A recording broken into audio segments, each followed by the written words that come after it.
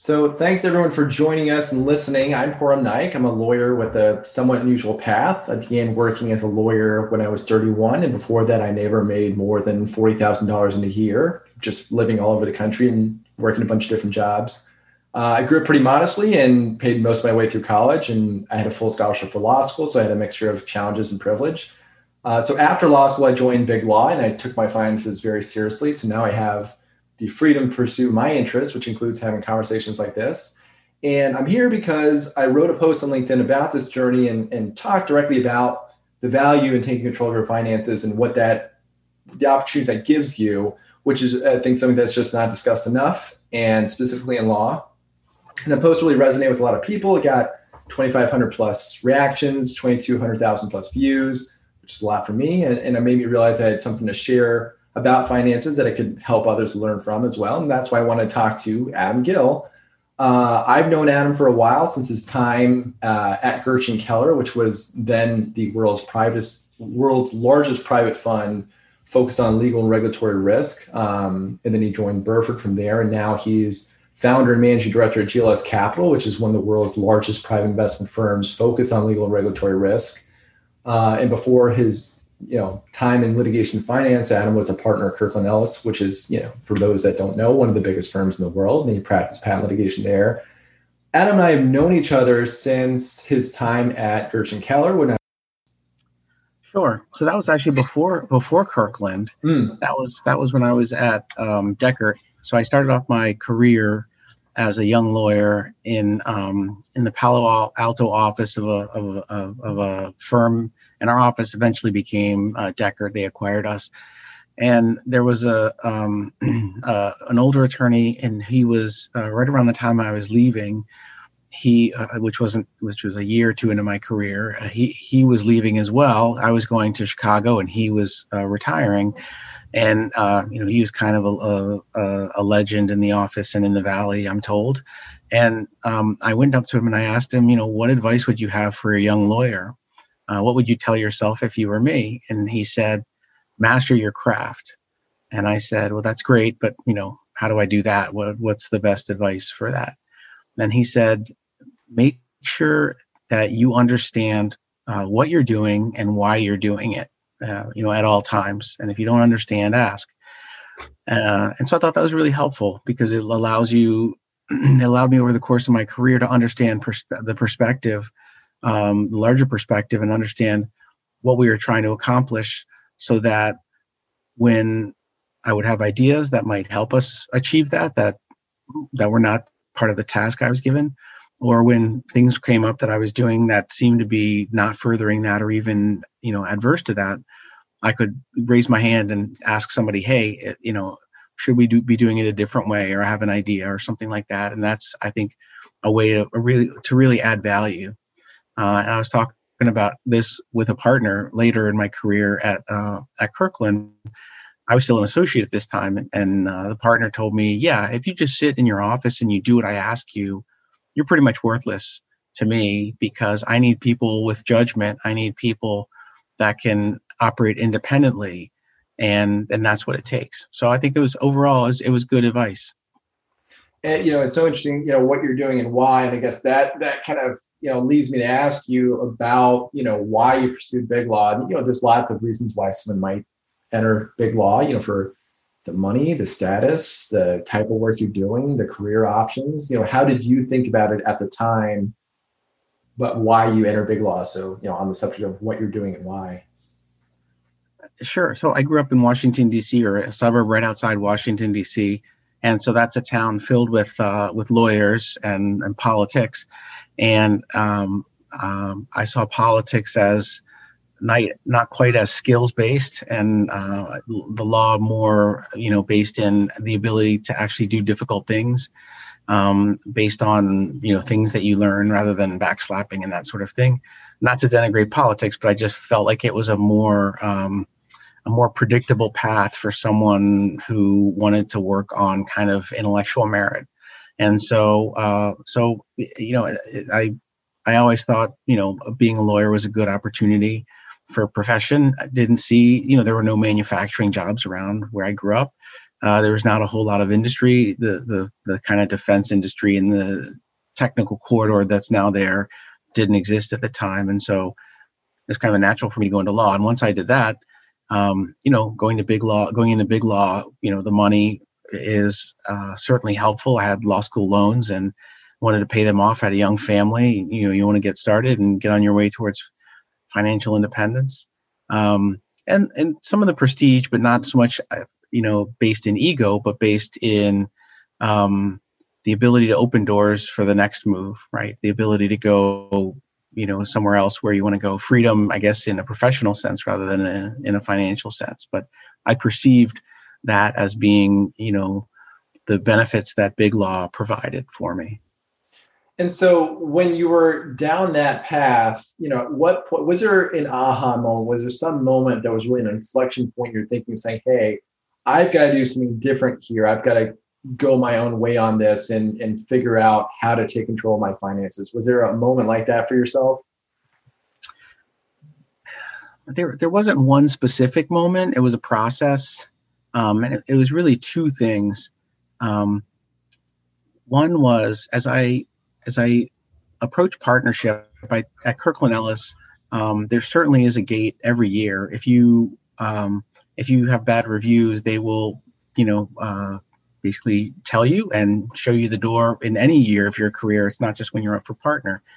And I think that's ultimately a good thing, because if you're not doing well in year 2, they'll tell you and give you time to fix it. And if you're not doing well where you should be in year 4 or 5, 6, the same thing. And so for the firm, that results in a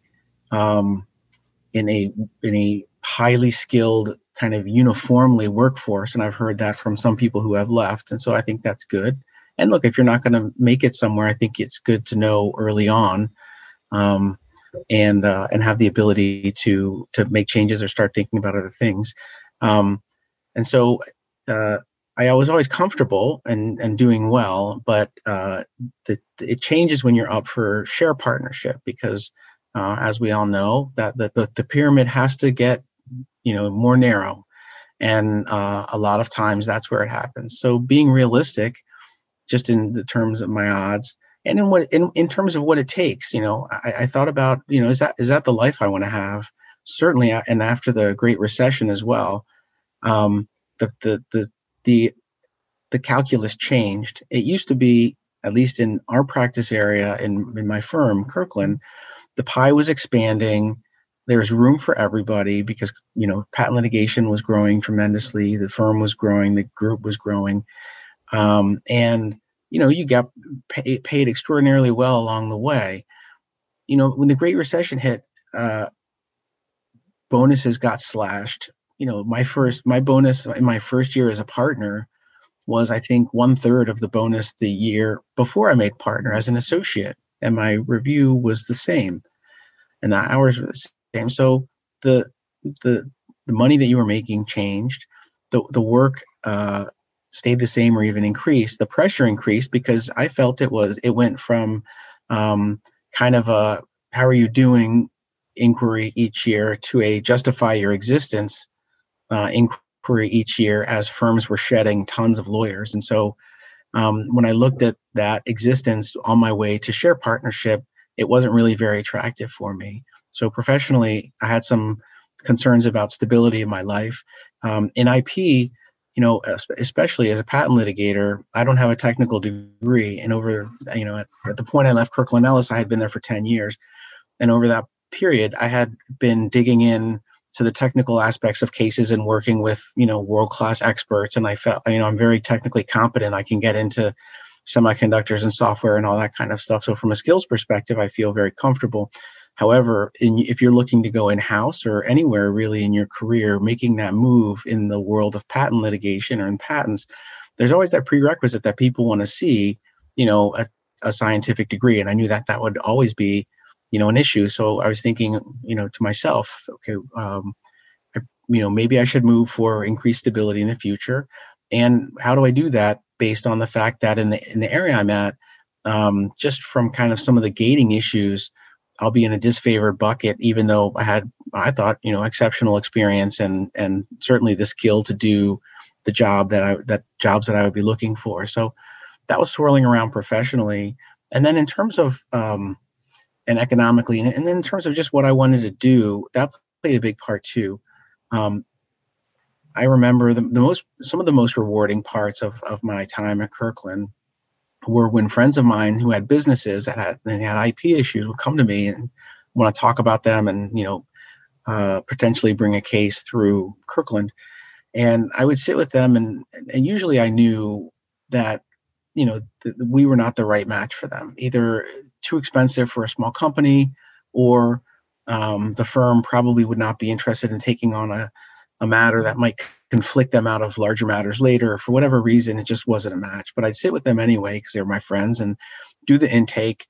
I'd provide them, with, my thinking at the end of that on, things that they might do and where they were, what kind of help they needed. And they were truly grateful. And a lot of times most of the time that advice worked out very well for them. And a couple of them came back later and said, how well it worked out for them and how much they appreciated my advice. And that was really gratifying to me, in being a lawyer in these huge cases that we would do. It's task focused and not goal focused a lot of the time, right? You're focused on this part of the case or this part of discovery, and it doesn't feel terribly productive a lot of the time. And that weighed on me. And I really enjoyed doing counseling that was meaningful and helping people solve important issues to them. And so when I decided it was time to make a move, I wanted to make a move towards a path that would allow me to do more of that, which ultimately I concluded meant going in-house. When a business has a problem, the business people go to the legal people. Maybe it's the legal people in their specific business or department, or maybe it's the corporate legal people, depending on how the company is structured.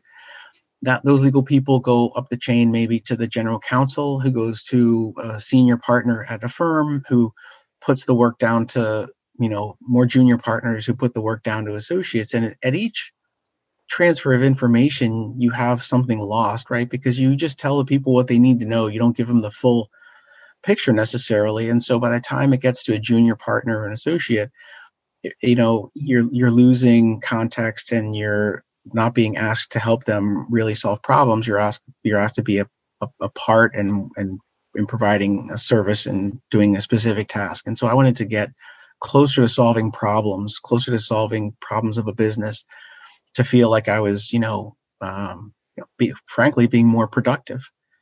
So ultimately, I made the decision that I did want to leave the firm and that my next move should be in-house in a role that allowed me access to helping solve the issues of the business. Certainly legal ones, but even better if there were practical business issues that I could contribute to solving. And so how did you, so as far as, let's say, financial risk goes or financial consequences, like how did you manage to minimize the risk of a transition? Because I think that would be probably a big financial change. My understanding is going in-house conventionally, you're getting paid a lot less. So what put you in a position where you were comfortable with proceeding? Saving money. The short answer is, that's the good. I'm sorry? That's the good stuff. I want to talk about that. So okay. How did you? So what was? Did you when you first started out at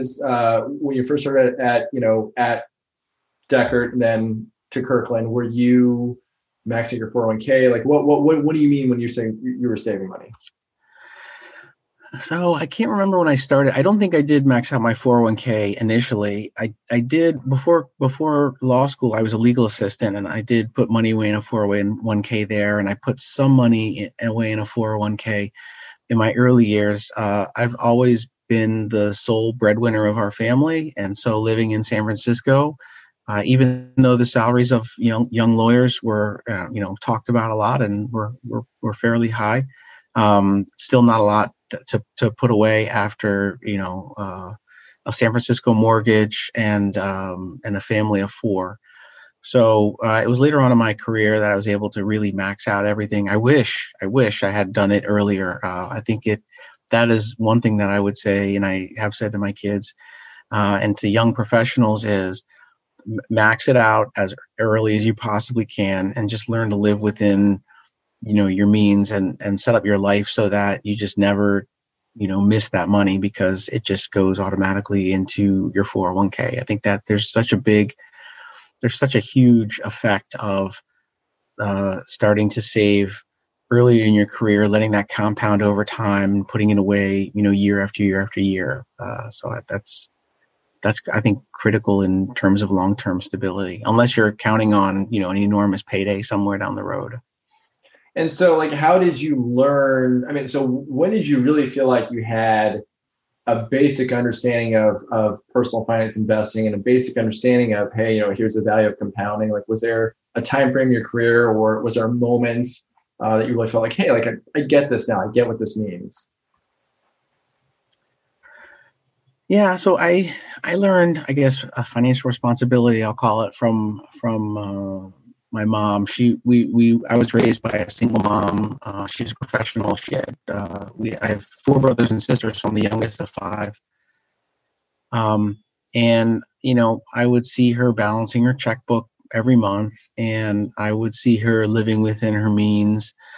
The mentality was work hard and save your money. And the mentality also was, if you don't have the money, then maybe we can't afford it and we should wait, as opposed to buy it on credit and pay it off later. So I think that was the kind of the foundation of my financial thinking, my financial understanding, financial responsibility. How did you get the financial expertise and judgment that you have now? I mean, how did you learn that? I mean, is that something that you set out, you just learn on your own? Were there mentors you had? I mean, what did it take for you to get financial judgment?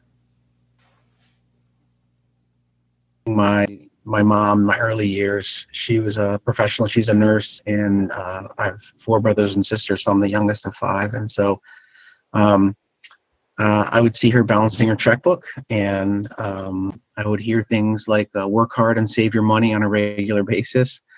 And the way that she ran the family's finances was from a perspective of, we do what we can, and kind of from a perspective of living within your means, as opposed to living on credit, spending now and paying for it later. So she always instilled in us, I think, those values which have served me well. I've always lived absent student loan, car, and house payment, relatively debt free, which I think is important.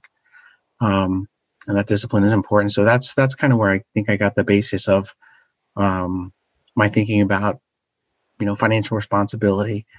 Going into investing later in life and thinking about that, I've always been interested in finance. That's kind of what drew me away from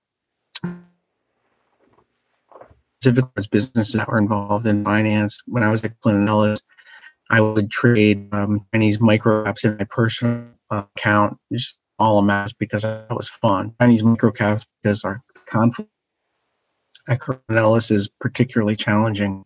Seems like we are either representing or adverse to everybody. So things like Chinese microcaps were a place where I could actually do some trading without too much worry about that, and it was fun. And so I learned, I got an account at a place called TradeStation.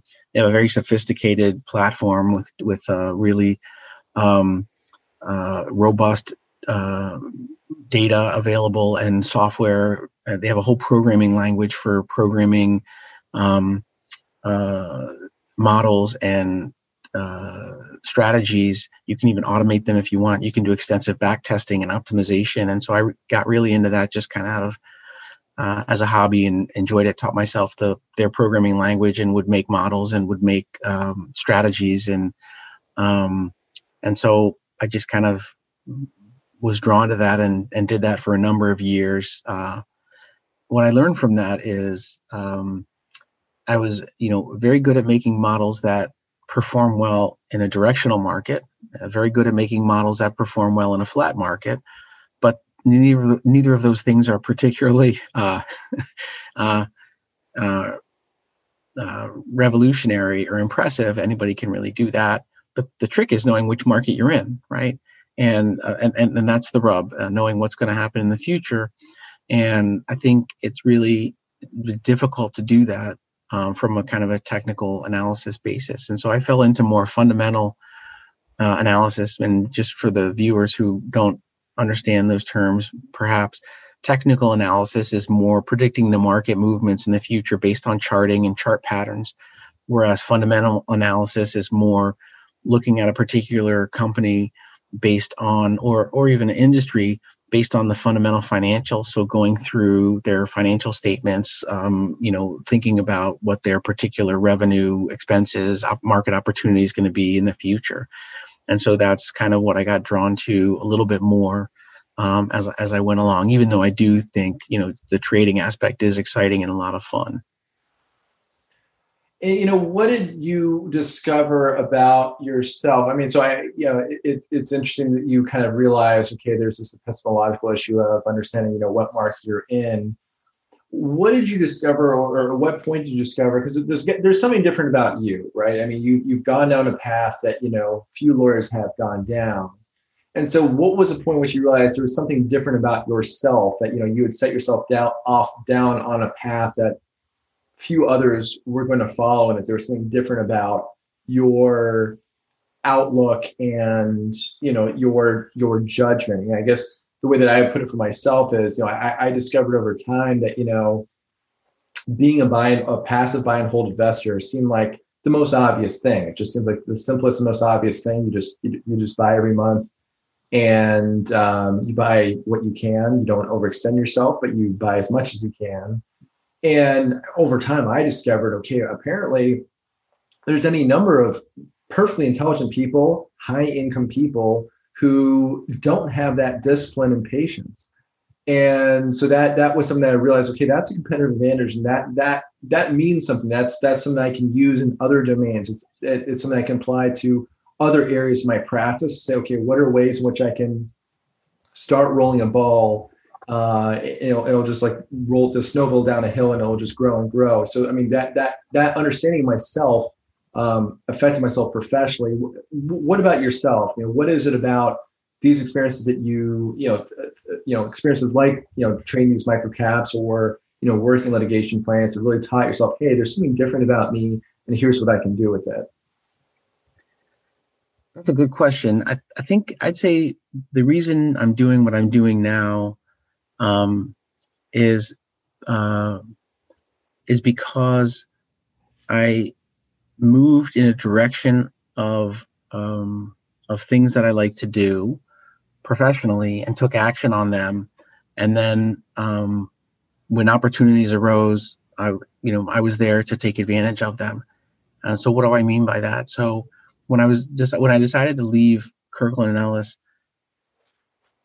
I had to do a lot of soul searching. I guess I didn't have to, but I did, because I wanted it to be a successful move. And I think that's part of the hardest thing of people when they're thinking about, do I stay at this firm, or do I go to another firm, or do I stay at any firm, or go in-house, or what do I do next?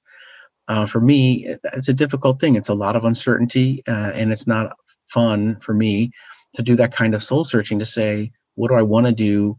What are my skills? What am I good at? What do I have to offer?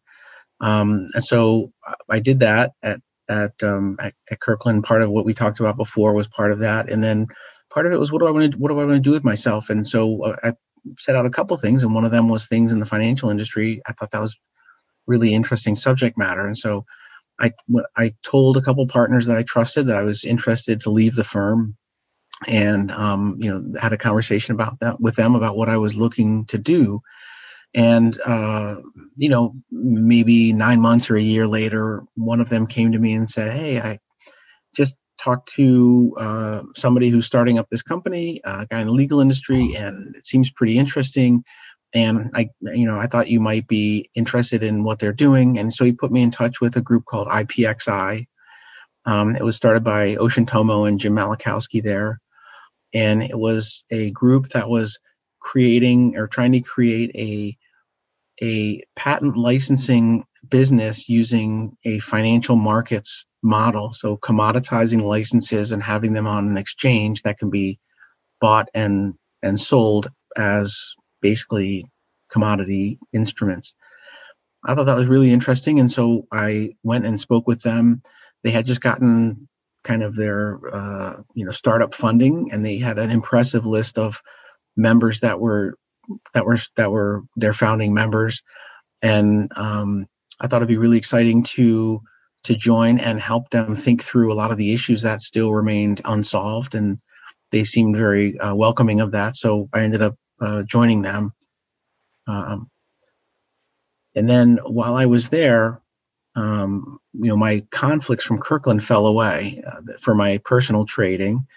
And so I quickly gravitated towards trading stocks and options of companies that were involved in patent litigation because of my expertise in that. And I felt like I had an edge over the market.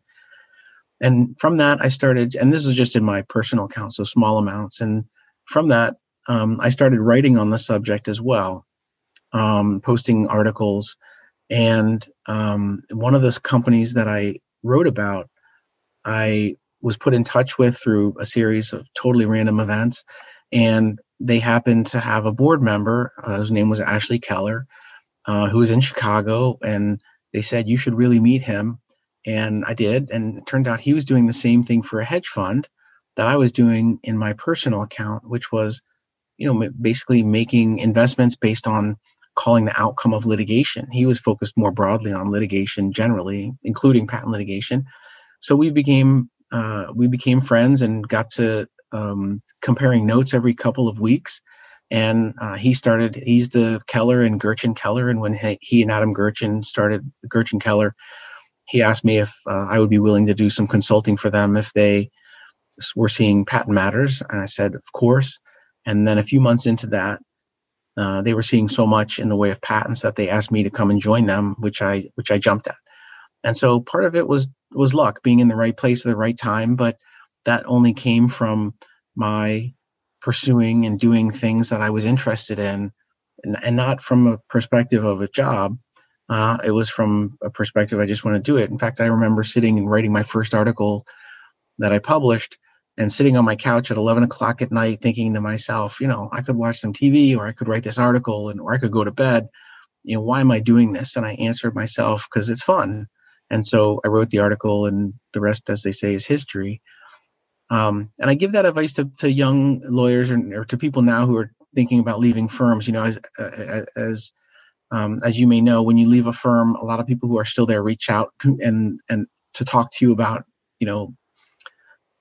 leaving and what it was like, or perhaps for help. And I hear a lot of people tell me, "Oh yeah, I'm interested in finance too." And I'll ask them, "Well, what do you do? Like, what does that mean?" And sometimes it just means that they like money, which everybody does. But if they're truly interested in finance or startups or whatever, there are ways without going to get clients in the space that you can go and participate, especially as an attorney, right? You're a highly skilled professional, and there are certainly people that can use your help. And so if it's business, or if it's finance, or if it's whatever, go find that community, go be a part of that community and contribute to it, whether it's providing pro bono services or doing things in your spare time, like writing articles, not necessarily law articles, but maybe you write articles in a trade publication that have a legal angle, but people appreciate that. And it puts you in the flow with respect to something you're interested in.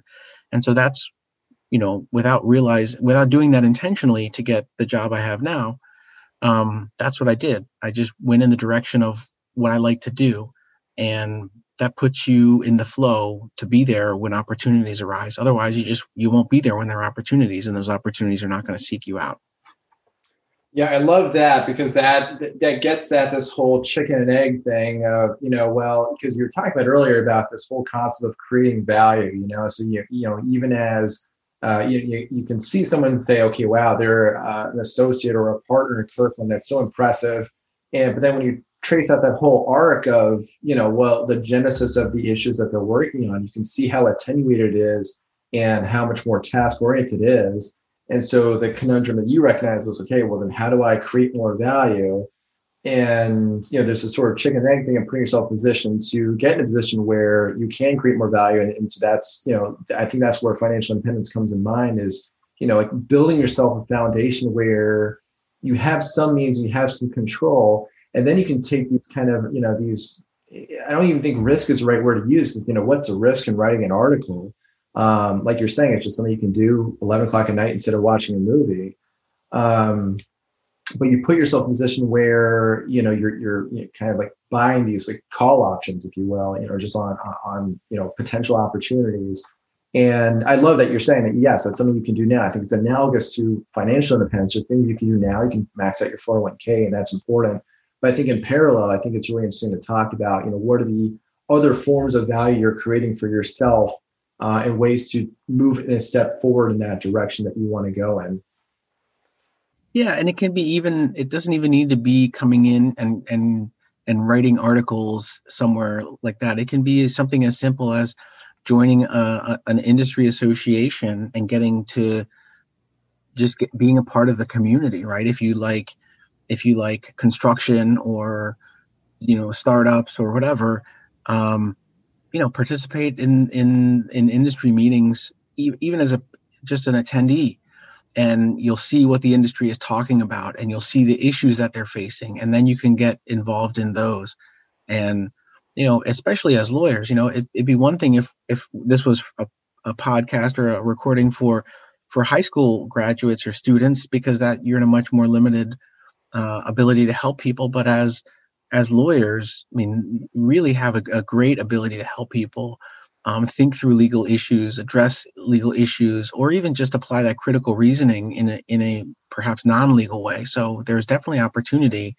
And it's just important to go do something about it and recognize that it's not just about, going and getting a client for the firm. That's not all that professional development is, especially personal professional development. It's about doing the step of thinking, where do you want to go? And then taking steps in that direction kind of presently, and getting yourself in a spot where when things getting yourself in the spot where opportunities are, and then so that you're there when they appear and can take advantage of them. It's very important. Mm-hmm. Yeah, it's really interesting to see how that is like that sort of long-term thinking, that underlies financial judgment, financial independence, as well as career control. And to me, it seems like the two go hand in hand. I think you want financial independence so that you can put yourself in a position where you can have interesting conversations with people you want, work in things that you want. And you do that in bits and pieces. It's not some huge leap. So we talked about, I think of the people listening to this, and I think some people are maybe very early in their path towards financial independence. And I think we talked about some of the basic things that they can do there to understand, it's important to hear from someone like yourself. I think, they can hear from any number of places. Okay, yes, you should save and invest. But I think to hear from someone who's actually done this, I think is really important. I think that's the purpose of this conversation, is to make this more tangible for people. But I found, so even before I entered law school, I worked in finance briefly. It was kind of a weird stint that I is a conversation for another time as a futures broker. But in that time, I learned a lot about finance and taught myself a lot. And I didn't have any money to speak of course, as we noted, but I learned about what people who had money did. And so that was really helpful for me in thinking ahead and say, hey, when I have money, here's the things I'm going to be doing, and here's how I'm going to think about that. So I think it might also be helpful for someone who has the financial success that you do. Maybe you can tell a little more about, maybe we can get a glimpse into your world. And so just so people understand what they can aspire to and how they should be thinking about it. So I myself, I've taken the position that, finances are one thing you can't ever really outsource. I don't see a way where, it's like your health. You can't outsource your health. And to me, your financial health is the same. And so do you use an advisor? Do you control your asset allocation? Can you speak a little about that so people who are maybe in a position where they've progressed a little bit down the field and they have some assets and they're trying to get a better sense of understanding what to do with it. Can you speak to those things? Sure. So yeah, most of my, well, actually, pretty much all of my investments are self-directed. At this point, I was um, I was disappointed. It was an eye opener for me. The recession that happened in 2008, 2009. You know, uh, I looked around and I saw how many financial advisors advise people to pull back exposure or to move out of certain stocks, financial stocks or whatever during that time period. And if professionals can't see something that big and that structural coming, then really what's the value there in those people? And so I'm not saying that nobody did a good job, but the people that I think kind of let's call them ordinary investors have access to, right? I'm sure family offices and hedge funds probably did maybe on balance better than the average Joe, but I don't have access to those people managing my portfolio. So I thought, well, if there aren't people who can do that, then it was for something that big, then how can they get these little things right? And so for my asset allocation and what I invest in, I take a pretty conservative approach, which is, a lot of index funds. I still reserve a little bit of my portfolio just to do kind of what I want with, maybe some swing trading, meaning take advantages of medium term trends, industries that I think might be coming up in the future, or businesses that I think are particularly good.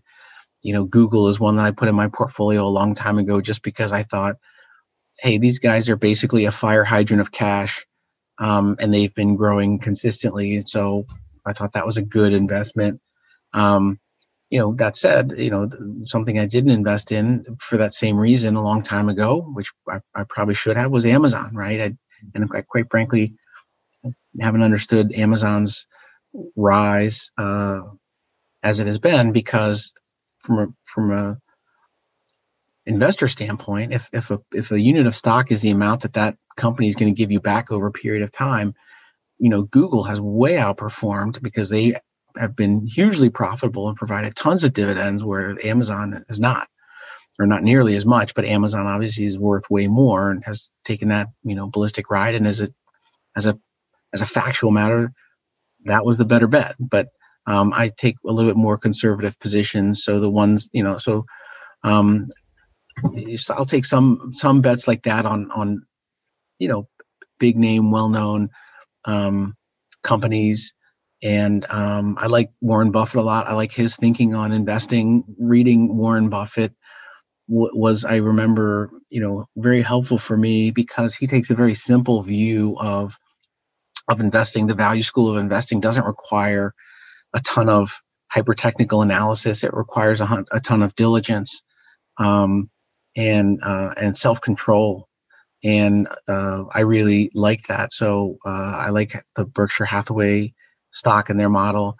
But other than a couple little things like that, which are relatively safe bets as well, that are pretty correlated to the market anyway, a lot of index funds, and I like to leave them there long term. I don't try to call the tops and the bottoms, because statistically they've shown over time it's extraordinarily difficult to do, and I don't have anywhere near the amount of time necessary to even try to do that kind of stuff. And so I think for me, it's just recognizing that how difficult it is to do that kind of thing, to pick individual stock winners, certainly over the short term, and to just give a broad-based, long-term view and let it be there long term. And I think large cap U.S., large cap international markets are fine places to do that. I'm a little overweight stocks just because of my age.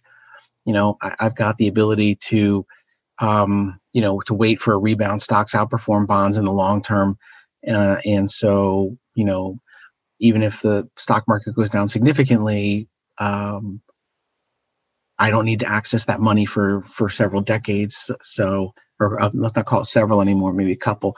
So, so with the time horizon that I have, I'm a little bit probably overexposed to equities relative to what, people advise. But that's kind of my overall strategy. Also for having, weird or esoteric stuff in my portfolio. I think I'm generally overexposed to that in my life because of my career, right? Mm-hmm.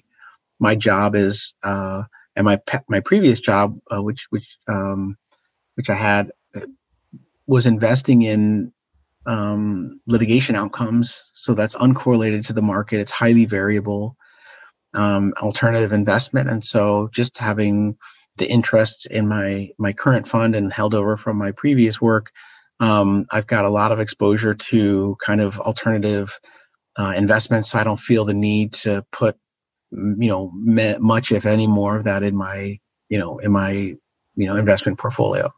Mm.